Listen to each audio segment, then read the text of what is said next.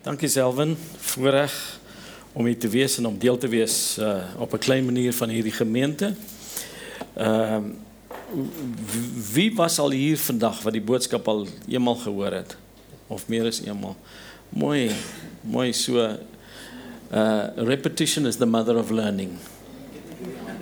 Ons moet dit ding meer as een keer hoor. Maar is my voorreg om, ek dink spesifiek op hierdie Sondag oor die waterdoop te praat, want 500 jaar gelede het die protestantse hervorming plaasgevind. En dis 'n geweldige, belangrike impak wat dit op die kerk gemaak het. En die protestante het soort van 5 dinge gehad wat 'n strydkreet gevorm het. En op daai stadium was hulle Bybel natuurlik in Latyn en hulle het hierdie volgende 5 dinge gesê: sola fide, geloof alleen; sola gratia, genade alleen; sola scriptura, net die skrif; solus Christus, net Jesus Christus; en soli Deo gloria, net aan God alleen die eer. En ek dink dit is so 'n wonderlike fondasie om op te bou. So as ek oor die doop gaan praat vanaand, wil ek spesifiek sola scriptura as 'n strydkreet uitroep hier, want as ons verstaan in die kerkwêreld van daardie tyd, die Rooms-Katolieke kerk het so ver afgewyk van die woord van die Here, die geskrewe woord, die skrif, want hulle het hulle self gesien as 3 bronne van gesag waarop hulle kerk ensovoorts geskoei het. Hulle eerste bron van gesag was die woord, maar nie die woord soos wat ons dit ken nie, want hulle Bybel lyk anders as ons Bybel, want hulle het boeke bygevoeg wat ons noem die apokriewe boeke, en is 'n groot woord vir boeke wat baie duister is in die sin van of dit werklik deur God geïnspireer is, want dit lyk asof dit net mense is wat dit geskryf het. So ons Bybel is totaal net die boeke wat daar geweldig oor saamgestem is, dat dit geïnspireer is deur die woord van die Here. Hulle tweede bron van gesag word gesien as die kerk, en as ek praat van die kerk, dan praat ek van die paus, want vir hulle is die hoof van die kerk is die paus, en wat die paus ook al sê, wanneer hy ex cathedra praat, wanneer hy uit sy troon uitpraat, dan is dit op dieselfde vlak as die woord van die Here, wat nie aanvaarbaar is vir ons nie. En hulle derde bron van gesag is tradisie.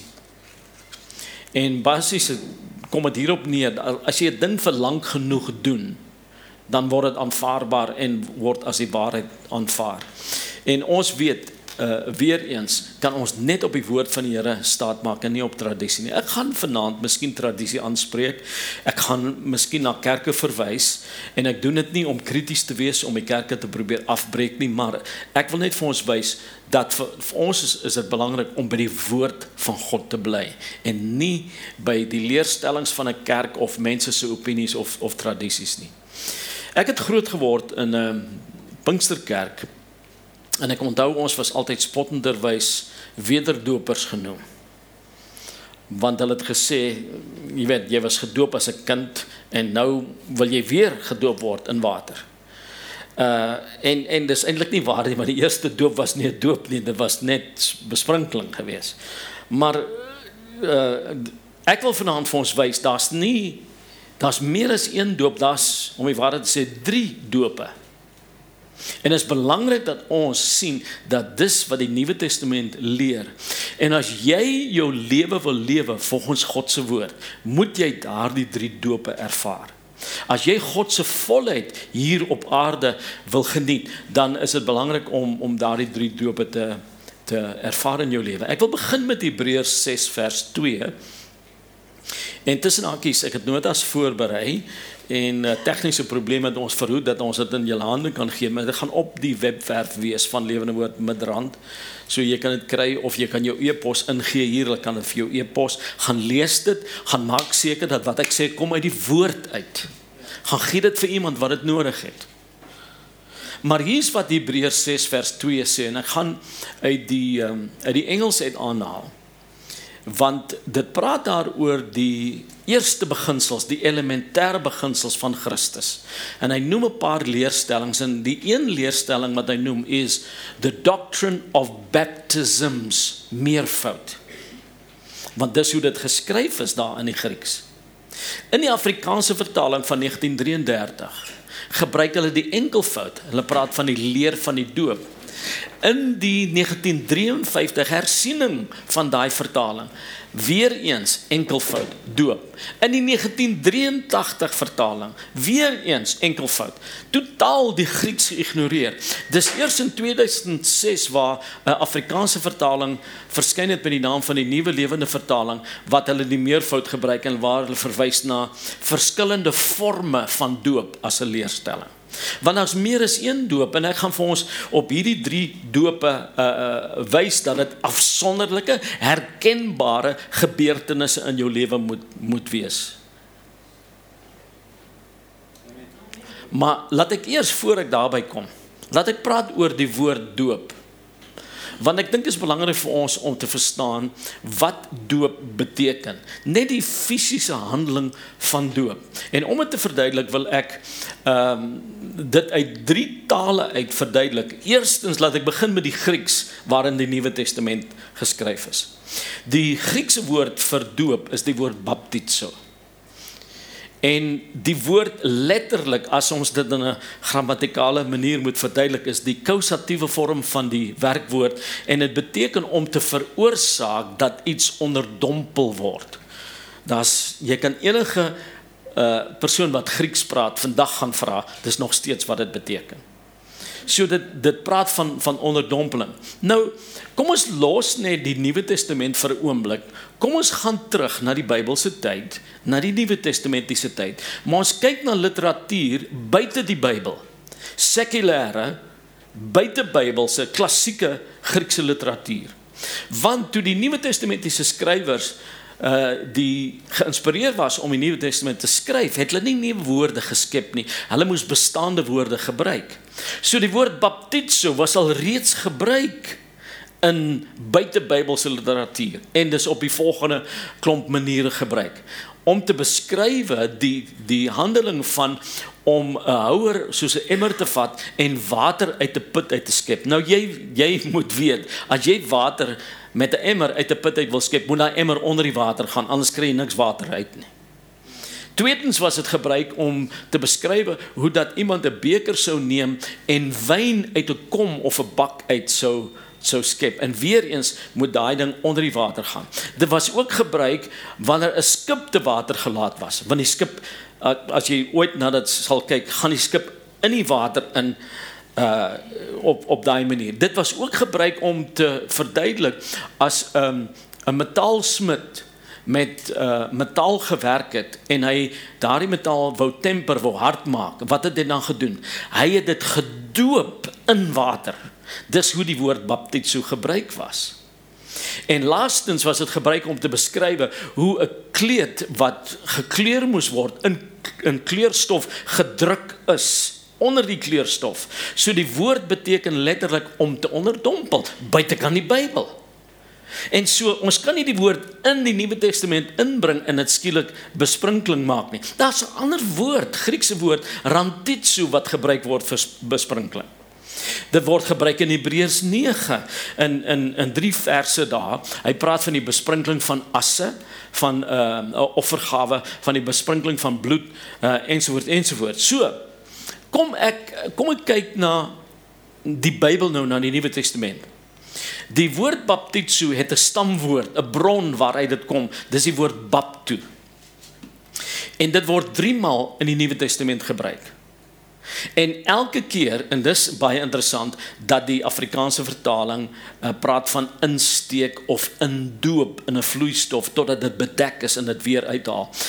Byvoorbeeld, Jesus het dit gebruik toe hy gepraat het van die ryk man en Lazarus, wat albei gesterf het, en die ryk man smeek toe vir Abraham, waar Lazarus was, om net vir Lazarus te stuur, maar hy sê, laat Lazarus net sy vinger insteek, baptu is die woord daar, en dan water bring en op my tong laat drup. Dan gebruik Jesus dit by die laaste avondmaal waar hy sy verraaier identifiseer en vir die ander disippels sê, hy wat die stukkie brood saam met my in die sous indoop, bapto. Dis hy wat my sal verraai.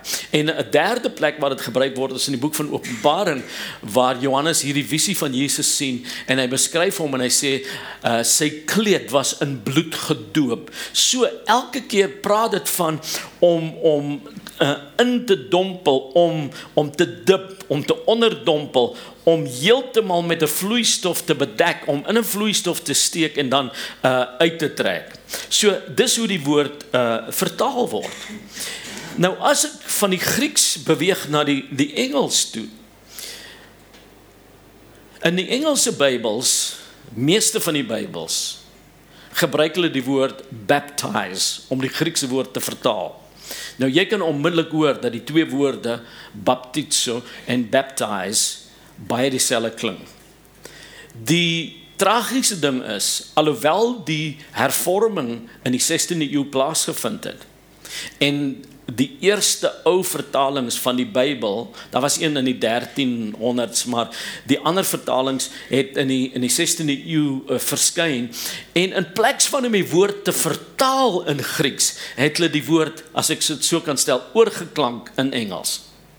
Hulle die Griekse letters gevat en 'n Engelse woord uit dit uitgeskep. So baptizo het die o verloor en in die plek het 'n e gekom en in die woord baptize geword.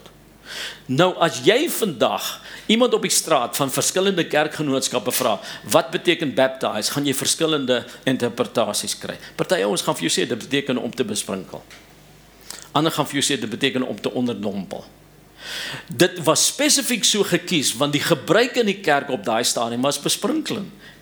En tussen hakies die King James vertaling wat in 1611 vertaal is. Die vertalers het direkte opdrag van, wat sal ons in Afrikaans noem, koning Jakobus, van King James die eerste van Engeland gekry, en hierso was hulle opdrag, spesifiek twee dinge, as jy ooit die King James Bybel kry, en jy kan die oorspronklike voorwoord lees, sal jy hierdie aanhaling kry, dat die koningse opdrag was, wanneer jy die woord baptizo moet vertaal, moet jy bly by die status quo in die kerk op daai stadium. Moenie dit verander nie, moenie die appelkar gaan omkeer nie. 'n ander woord wat hulle by moes bly, was hulle moes die woord ecclesia, wat die woord vir kerk is, wat letterlik beteken samekoms, gathering, congregation, assembly, moes hulle nie met daai woord vertaal nie, maar hulle moes bly by die woord kerk, wat meer die institusionele kerk beskryf het. So daar was baie duidelik opdrag aan hulle gegee. So ons moet verstaan dat die Engelse woord altyd nog onderdompeling moes beteken. En hulle moes dit eintlik met 'n eenvoudige Engelse woord soos dip vertaal het of immerse. Daar is latere Engelse vertalings in die 1800s wat die woord immerse gebruik wanneer dit praat van doop. Ek het nogal 'n vertaling raak geloop, is 'n minder bekende vertaling en dit word genoem The Hebrew Names Version of the World English Bible. Hebrew names, hulle gaan terug na die Hebreëse name toe van mense, want die beskrywing van Johannes die Doper, of in Engels John the Baptist, gebruik hulle die Hebreëse naam, die Arameese naam, hulle praat van Johannan, maar wat vir my nogal beïndruk is dat hierdie vertaling praat deurgangs van Johannan the Immerser. Want dis eintlik hoe hy moet beskryf word. Dis nogal confusing as jy lees van John the Baptist, because you can think that he was a member of the Baptist denomination. Because you get John the Baptist, Matthew the Methodist, Andrew the Anglican and Peter the Pentecostal. Dis nie wat sy naam beteken nie. Sy naam beteken Johannan die Immerser. In Afrikaans, Johannes die Doper, as ons dit meer duidelik wil stel, Johannes die Dipper.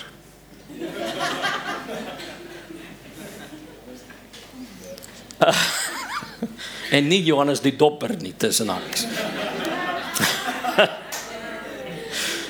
Kom by die taal wat ons praat, in Afrikaans het ons die woord doop in die Bybel.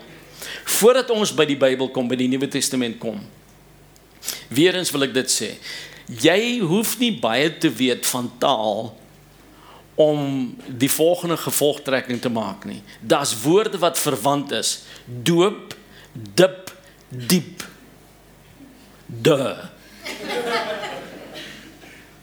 So, dit praat van onderdompel.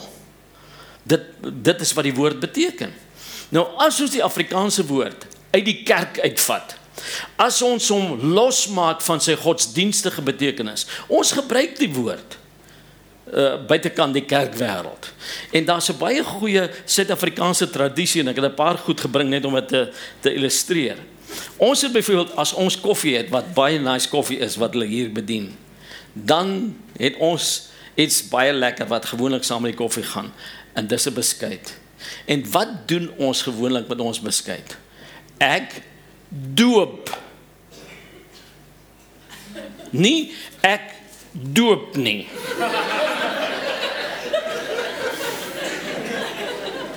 Ek doop my beskuit in die koffie. So vat die woord uit die kerkwêreld uit, en skielik beteken hy onderdompeling. Hoekom as ons hom nou binne in die kerk inbring, beteken hy skielik besprinkeling? Dis nie wat hy beteken nie. En hier's anders wat ons mee baie bekend is. En ek moet sê, ek het hierdie by die skool geleen hierso. Ek gaan dit weer teruggee. Ons almal ken ouma beskuit. Ek gaan ons die storie vertel, baie kortliks van ouma beskuit. Ongelukkig het die oorspronklike mense wat dit begin het, besit dit nie meer, om my waarheid te sê. Ouma Gryfenstein, wat dit begin het, is lankal oorlede. Ek het die voorreg gehad om haar seun Leon te ontmoet, en hy het my die storie vertel. Die storie is hier op die boks, maar hulle laat die belangrikste detail uit. En tussen hakies, ek sien hoe hulle het ook die slagspreek verander, want dit was voorheen dope ouma. Nou is dit dippe ouma. Ek dink iemand het geprotesteer dat hulle een of ander leerstelling verkondig as hulle sê doop ouma. Kom ek julle gou die storie vertel van ouma beskuit. Dit was 1939 in 'n klein dorpie in die Oos-Kaap met die naam van Maltino.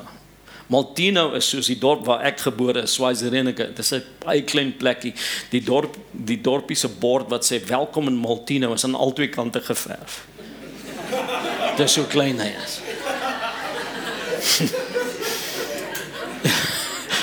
Daar was 'n AGS kerk, Apostoliese Geloofssending, 'n Pinksterkerk, 'n klein gemeentetjie in 'n klein dorpie, maar wat 'n groot visioen gehad het.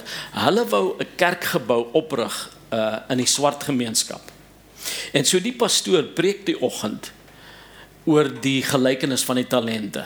Die een ou het 1 talent gekry wat 'n som geld was. Ander ou het 2 gekry, ander ou het 5 gekry, en hulle moes gaan woeker met hulle talente en hulle moes dit vermeerder. Hy preek daaroor, en toe die gemeente uitstap, toe staan hy by die deur en hy gee vir elke lidmaat 'n half kroon. Rikus, jy sal dit moet gaan Google. 'n half kroon was 2 shillings en 6 pennies, 2 en 6, en vandag se geld 25 sent. So hy gee vir elke lidmaat, dit was nogal groot geld in daai tyd, gee vir elke lidmaat hierdie muntstuk, die half kroon, en hy sê, vat hierdie geld en gaan woeker met dit en bring geld in wat ons kan gebruik om hierdie kerkgebou op te rig. Ouma Gryfenstein was in haar middeljare, Elisabeth Gryfenstein was haar naam. Sy vat die half kroon, sy gaan huis toe, sy gaan bid daaroor, sy sê, Here, die enigste ding wat ek goed kan doen is, ek is 'n baasbakster. Ek kan lekker beskuit maak. Sy koop bestanddele met daai half kroon, maak haar eerste baksel, verkoop dit, gebruik die wins om weer bestanddele te koop, en dit begin so populêr te raak, dat in die omgewing mense ry na hulle plaas toe om hierdie beskuit te koop. Hulle het bestellings begin ontvang van so ver af as Johannesburg. Uiteindelik rig hulle 'n fabriek op die plaas, Friedenheim. Haar mans naam was Thuis. Hy los die boerdery en hy fokus op die beskuit, en hy het rondgegaan en beskuit verkoop, en hulle het hom Thuis beskuitjies genoem. Dit was sy naam. Sy vrou het later bekend geword as Ouma Gryfie. ouma beskuit. Is dit nie fantasties nie? Nou ongelukkig het hulle later die hele brand verkoop. Ek dink Simba Chips het dit oorgeneem, uiteindelik Foodcorp ensovoorts. Maar hier is die wonderlike ding. Ouma Gryfie het nie net reg gekry om lekker beskuit te verkoop nie, maar sy het vir die mense duidelik gemaak dat doop deur onderdompeling moet plaasvind, want jy doop 'n ouma beskuit. So dis wat die Afrikaans taal sê, buite kan die kerk. Hoekom maak ons dit besprinkeling as ons dit in die kerk inbring?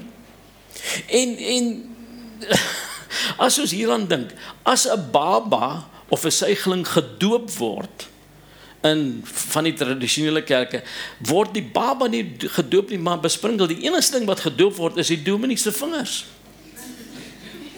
Want dit word in die water ingedruk. So, die woord beteken onderdompeling in daai 3 tale. Maar, wat ek wil doen, is ek wil iets anders byvoeg hier. Wat vir ons ook dui op onderdompeling. As jy gaan kyk na wat het gepaard gegaan met waterdoop in die Bybel, in die Nuwe Testament, dan sal jy sien, dit moet op onderdompeling dui. Wat het jy nodig vir waterdoop? Wel, jy het water nodig. Maar, daar's 'n interessante vers in Johannes 3 en vers 23, waar hy praat van Johannes die dipper, die doper, en hy sê dat Johannes het gaan doop by een naam by Salem, omdat daar baie water was. Jy het nie net water nodig, jy het baie water nodig. Nou wil ek nog iets vir ons illustreer. Ek het 'n koppie met water hier, en ek het om in al 4 dienste gebruik, moenie dit kom drink nie, want my vingers was daarin. As doop besprinkeling beteken, kan ek net 1 koppie vat. Ek kan my vingers daarin druk, en selfs is nou al 4 maal besprinkel vandag. Ek kan die hele gemeente doop met uit 1 koppie water. Ek het nie baie water nodig. Hoekom het jy baie water nodig? Omdat doop deur onderdompeling plaasvind.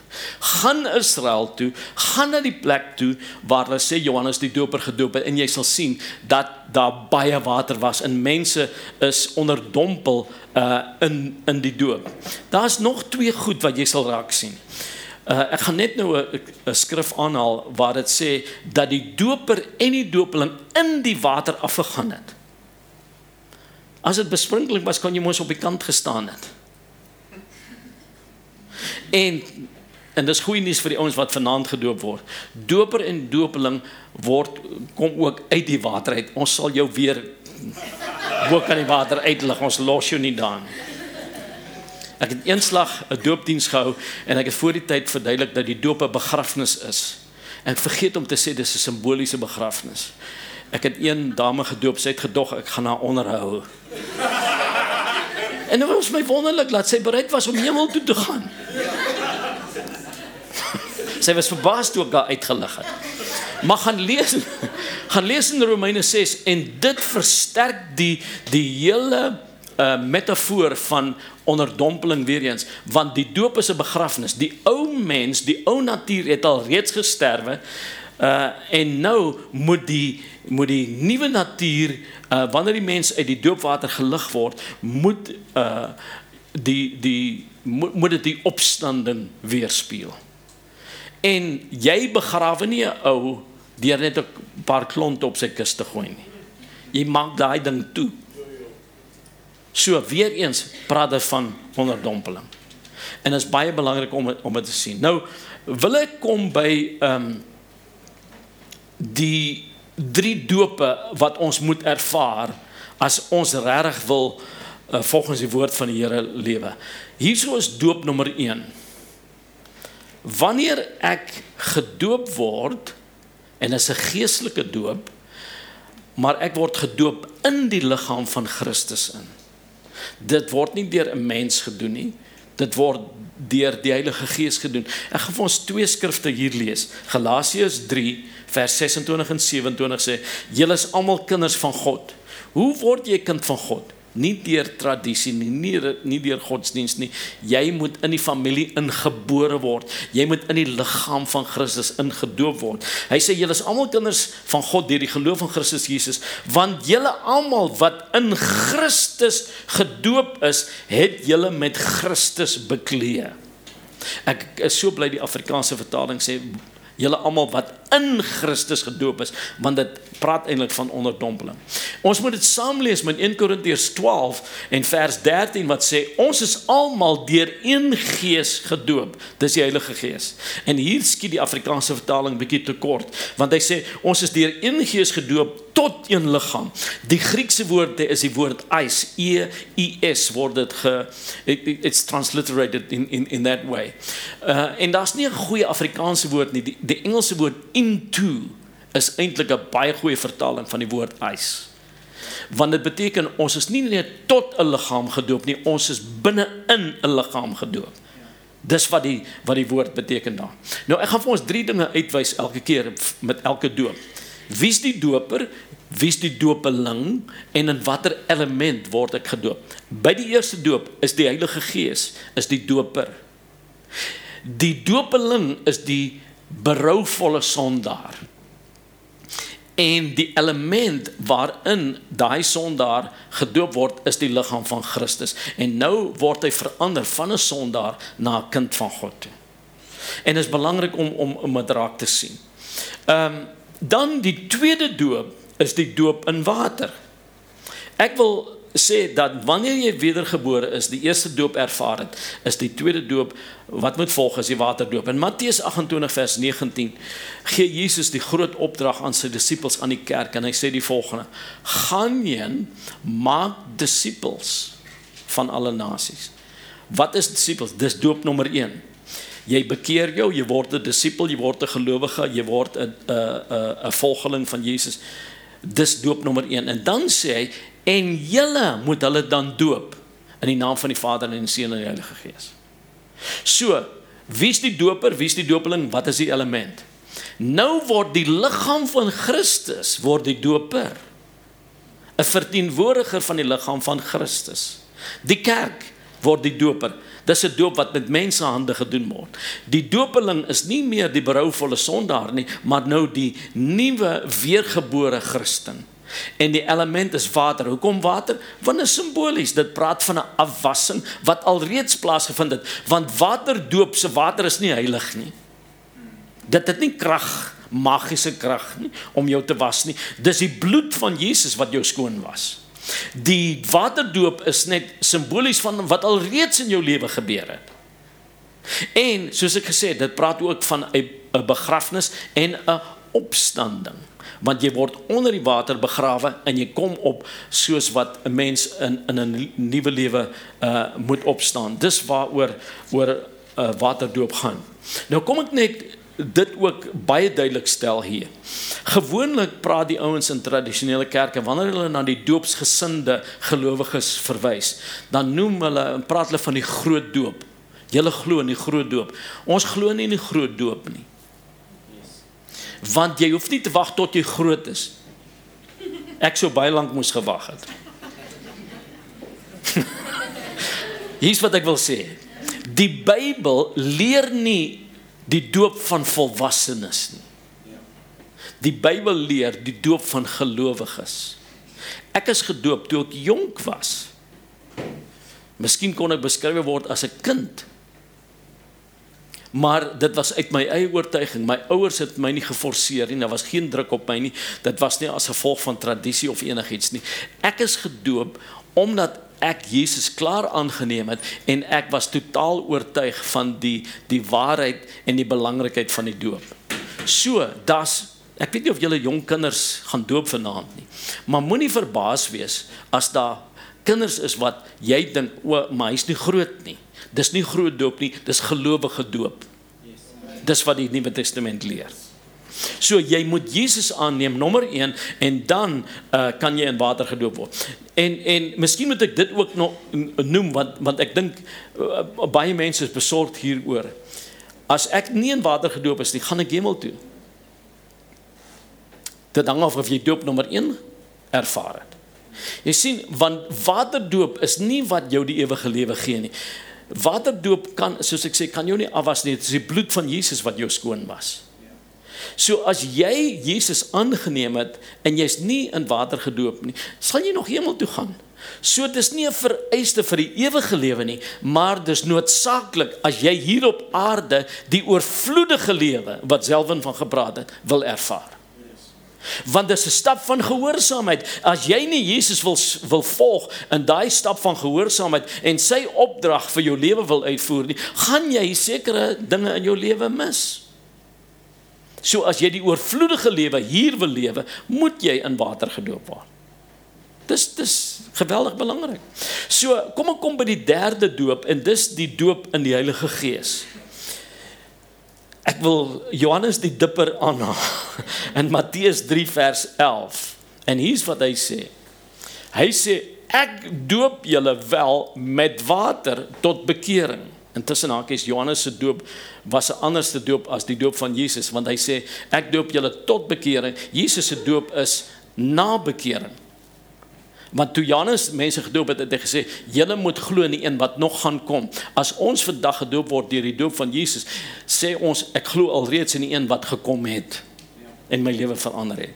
So hier's wat Johannes sê, ek doop julle wel met water tot bekering, maar hy wat na my kom, dis Jesus, hy sal julle doop met die Heilige Gees en met vuur.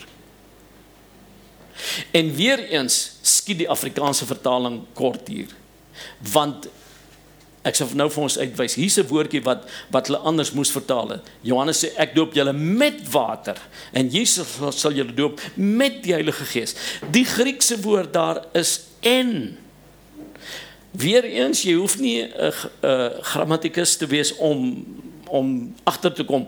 En is waar ons woord in vandaan kom. So, eintlik moes dit so vertaal gewees het.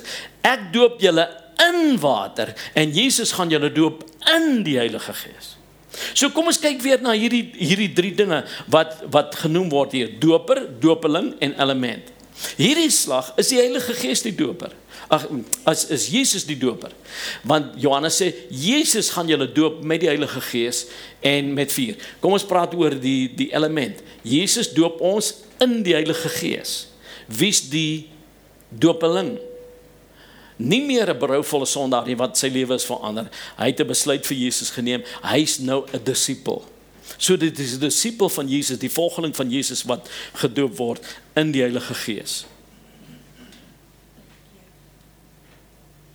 Belangrik om dit te besef. Ek het vroeër gepraat van 'n emmer water, waar as jy water uit 'n put uit skep, en ek praat van 'n kleed wat gekleur word. As daai emmer in die put ingaan, gaan hy in die water in, maar uiteindelik kom die water in hom in. As daai kleed in die kleurstof gedruk word, gaan hy in die kleurstof in, maar uiteindelik gaan die kleurstof in die kleed in. En dis hoekom die Bybel ook hierdie manier gebruik om die doop in die Heilige Gees te beskryf, dat jy word vervul met die Heilige Gees. Want as jy in die Heilige Gees gedoop word, kom die Heilige Gees ook in sy volheid in jou lewe. So jy word deurdrenk in die Heilige Gees. Die figuurlike vertaling van die woord baptizo beteken letterlik om te oorweldig, om te omvou, om toe te vou, om totaal bedek te word. En dis wat die doop in die Heilige Gees oorgaan. En ons word vervul met die Heilige Gees. Nou weet ek, daar is mense wat issues het wanneer dit kom by die doop in die Heilige Gees en die gepaardgaande spreek in tale. Want mense sê, ek is so bang as ek bid, of as iemand vir my bid vir die doop in die Heilige Gees, miskien gaan ek iets opmaak, en is my eie tale wat ek gaan praat, of miskien gaan die duiwel dit vir my gee. Ek wil dieselfde metafoor hier gebruik. As jy in water gedoop word, die laaste ding wat ondergaan, kyk vir my, is hierdie ding. Dit is jou kop. Dieselfde is waar, wanneer dit kom by die doop in die Heilige Gees. Die laaste ding wat onder moet gaan, is jou kop. Hou op om hierdie goed te beredeneer en aanvaar dit uit die geloof. Die regverdige sal nie uit redenasie uitlewe nie, maar die regverdige sal uit die geloof lewe. En dis hoe ek die doop in die Heilige Gees moet ervaar. En moenie bekommerd wees of gaan ek in iets praat, taal praat wat nie genuine is nie. Aanvaar dit net in jou hart. Ek gaan afsluit. Ek gaan vir ons sê, as jy die boek van Handelinge bestudeer, is daar 'n definitief voorwaarde voor jy gedoop kan word. As ons kyk na daai voorwaarde of kondisie wat in jou lewe moet wees, sluit dit elke keer babas of suigelinge uit. Want hy sê, gaan kyk na Handelinge. Mense is gedoop nadat hulle die woord aangeneem het. Mense is gedoop nadat hulle tot bekering gekom het. Mense is gedoop nadat hulle gelowig geword het. Mense is gedoop nadat hulle disippels van gemaak is. Dit sluit babas of suigelinge uit. So die Bybel leer nie die besprinkeling van suigelinge of babas. En God se orde is die volgende: wedergeboorte, doop nommer 1, waterdoop, doop nommer 2 en doop in die Heilige Gees, nommer 3. Tussen hakies, jy kan onmiddellik, nadat jy doop nommer 1 ervaar het, kan jy doop nommer 2 deurgaan. Want onthou die ou op die Wadi Ethiopiër, onmiddellik toe hy Jesus bely het Filippus hom gedoop. Dan is daar 'n ander vers in Handelinge 16 waar Paulus en Silas in die middel van die nag bonatuurlik vrygelaat word deur 'n engel. Die tronkbewaarder is so bang, maar hulle preek die evangelie vir hom en voor die son opkom is hy al reeds gedoop. En gaan lees dit en sê hy is onmiddellik gedoop, sy hele gesin saam met hom het gelowig geword. So jy hoef nie te wag tot jy 'n sekere pyl van heiligheid bereik het nie.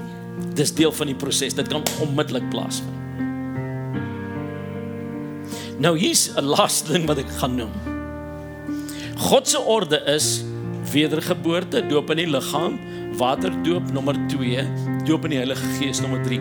Daar's een geleentheid en hierdie is spesifiek vir Dok Van. Daar's een geleentheid waar God 'n uitsondering maak in die boek van Handelinge. Gaan lees van Cornelius en sy vriende in Handelinge 10. Hier's wat gebeur het. Petrus preek die evangelie in die middel van sy preek. Hierdie ouens was reg om die evangelie te aanvaar. Wat gebeur? In die middel van sy preek, hulle het nog doop nommer 1 ervaar, skielik begin hulle in tale praat en doop nommer 3 word 'n werklikheid in hulle lewe. Petrus, en luister mooi wat ek sê, ek gaan lees dit. Dis in die Bybel. Petrus voel so sterk hieroor. Hy sê, nou is hierdie mense wat dieselfde doop in die Heilige Gees as ons ervaar het. Daar's nog iets in die prentjie van God wat ontbreek. Dis doop nommer 2 en dit sê hy het beveel dat hulle gedoop moet word in water. Ek vra vir jou en ek daag jou uit. Hoe lyk jou lewe as jy dit vergelyk met God se woord? Watter doop het jy in jou lewe ervaar of dope? Is jy al 'n gelowige? As dit nie is nie, is vanaand jou geleentheid om doop nommer 1 te ervaar. Jy kan Jesus in jou lewe aanneem en jy kan wedergebore raak. Miskien is jy gelowige, maar jy is nog nooit in water gedoop nie. Ek daag jou uit. Vanaand is jou geleentheid, moenie wag nie. En as jy in water gedoop is en nog nie die doop in die Heilige Gees ervaar nie, wil ek vir jou sê, dis deel van jou erfenis.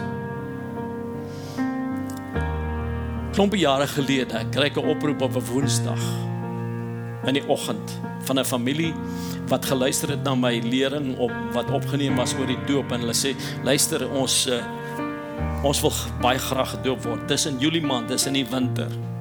Ek sê wel, ons het hier in lente het ons 'n doopdiens. Hulle sê, ons kan nie wag nie. Ek sê, okay, dan ontmoet my Sondag by die kerk en dan kan ons reël dat julle gedoop word. Nee, hulle sê, ons kan nie, vanaand moet ons gedoop word. Pa, ma, seun en dogter. In die middel van die winter. Gaan hulle huis toe, ek dog ons kan hulle in 'n bad of 'n ding doop wat dan warm water het. Nee, die swembad buitekant. Nou gewoonlik as jy 'n huissel of 'n kerkdiens het, begin jy met 'n ysbreker. Ek was die ysbreker. Ek het hulle gedoop and we came out the chosen frozen. Maar ek was so ontsettend dankbaar. Ek wil vir jou sê vanaand, al het jy nie 'n droë stel klere hier nie, as jou oortuiging so sterk is, moenie wag nie. Vanaand is die aand. Daar is voorbereiding gemaak vir dit in elk geval, as julle, daar's t-shirts en onderklere en Rieke sal sy t-shirt vir iemand gee, sê hy selfs. Nee, ek dink dit is belangrik. Jy moet weet, jy volg nie 'n kerk nie, jy volg nie 'n menseleerstelling, jy volg Jesus in gehoorsaamheid, dis sy opdrag. Amen. Dankie Selwyn. Amen.